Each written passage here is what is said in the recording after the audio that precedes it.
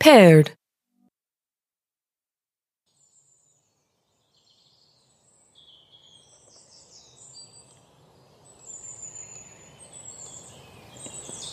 Hey! Hey! Hey! Over here! Hi! So glad you made it. Hi! It's beautiful today, right? Here, take my hand. Come on. Get up. There. Now look at that. Isn't that beautiful? Where are we? Oh, I super don't know. Best as I can tell, my wires got crossed a bit. Fibers of the world getting frayed or put back together again, not sure. So I came here. Dr. T let me do a dream cycle or two. Things are always a little clearer after one. You want to walk a little? There's this one tree that I really like. Come on. If you remember, I started this particular story with a picture of a world like ours, with small differences. You're going to have to bear with me because I've got another story for you. Like I said, the future is not as different as we would like it to be. The checked luggage of humanity is still weighing down the plane. For example, we still teach children lessons by, scaring them with fairy tales. If a child is particularly stubborn, we tell them the tale of Mother Moveless. It goes like this. There was once a young mother. She had children, a loving partner, and all the joys she could wish for. Every day she delighted in everything the world presented to her. She saw everything and loved it all. But one day, she began to fear. What was she missing? What if it all went by too fast? What if tomorrow brought sorrow? The fear that she saw at the end of many, many tomorrows was too much to bear. So she sought the counsel of a local miracle worker, who gave her an incantation that would allow the woman to slow down time. However, the miracle worker warned the woman, "Use this sparingly. Time is not kind to those who wish to stop its march."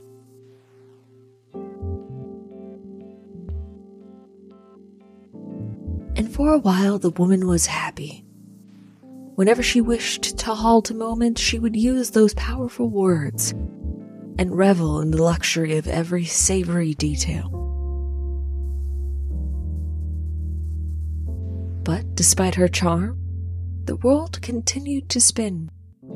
Time slowed but never stopped, and so her fear grew. One day her youngest child turned 5 years old. How was this possible? It was only yesterday that the sweet boy was born. She couldn't bear to think of another year of her child's life going by with such speed, mourning the loss of a year that would never return. And so the woman readied her words again. This time she cast her spell with such power that the room filled with warm air and the grinding of gears. Everything would halt for her. The promised tomorrow need never come. The world would only turn when she told it to. But something went wrong. As the spell grew in force, the light through the window began to fade. Sunset already. It had only been noon, and now it was dark. And now it was light again. The woman saw her partner come into the kitchen and suddenly disappear from it. The sun set again and rose again. The days began to move swiftly through the window. Plants on the windowsill that were verdant a day ago shriveled. The woman realized quickly, horrified, that while the world beyond her was moving at a regular pace, she was moving imperceptibly slow within it. To all who saw the young woman, she seemed a statue made of flesh. Her family watched her take years to move to the door, months to grasp for the knob, and days to blink. From inside her cocoon, she watched her children, now 6, now 10, now 15, run about the kitchen, make friends, fall in love. She saw them cry blubbering tears and knew that by the time she was able to hold a hand out in comfort, those tears would be long dry.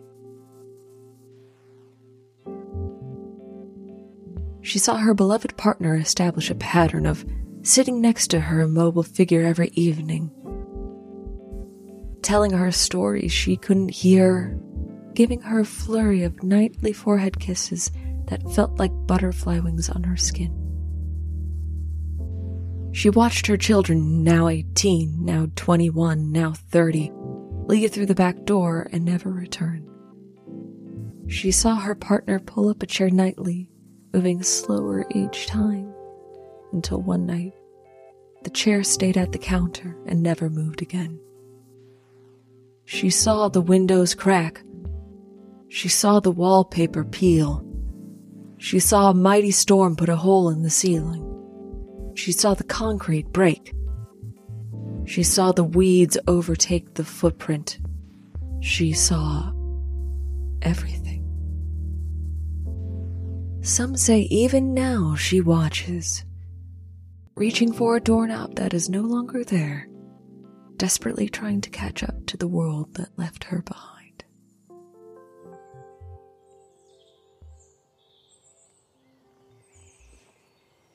Wicked stuff, huh? That'll convince any toddler to start potty training.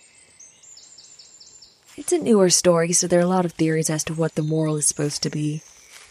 Is it about accepting fate? Is it about not being selfish? There's one popular conspiracy that the technocrats made it up to convince people that slowing down building all of their cool new buildings and surveillance drones with complaints about privacy and not getting paid made you the evil one if you really think about it. Me? I think it's just about people's desire to delay the inevitable. And they delay it not because they want to savor the moment or because there's more work to do, but because deep down, they fear that the end will be just unspectacular. I am being unnecessarily cryptic, but that's okay. I will say it's art, and if you're confused, well, you just don't understand the art. Oh, good, we're here. There's that tree, look. It's a good one, right? Now look over there. There's that little square building down a bit. Big floor-to-ceiling windows, about 3 stories. Close to us is a wing that's obviously newer than the rest of the building. They put a lot of effort into the garden outside, so all the folks in there have something nice to look at. All lovely and weirdly boring, but in a nice way. I circle around this place a lot. Each time the lines are a little bit clearer, I could see the tint of the windows, the weeds growing in the cracks of the concrete. Before it smelled like warm plastic. Now I can smell grass, antiseptic, floor cleaner, and air. There's a window on the 2nd floor, 3rd from the left. See it? I kind of want to look in it. I'm going to look in it. But not right now. Because I got this tree. I'm going to pretend that everything is normal for a little bit. I hope you do too. And don't worry, if you don't want to look through the window with me, you don't need to. I'll give you the heads up. But I'm going to have to. Soon. I think I'm going to wake up. I hope you'll meet me back here when I go to sleep again. Will you? Okay. I'll walk you back.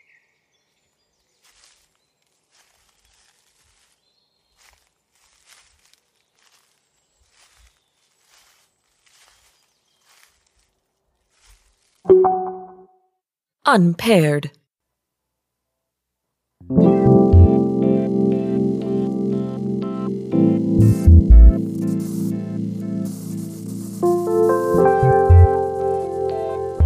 Paired is written, produced, and hosted by Liz Anderson.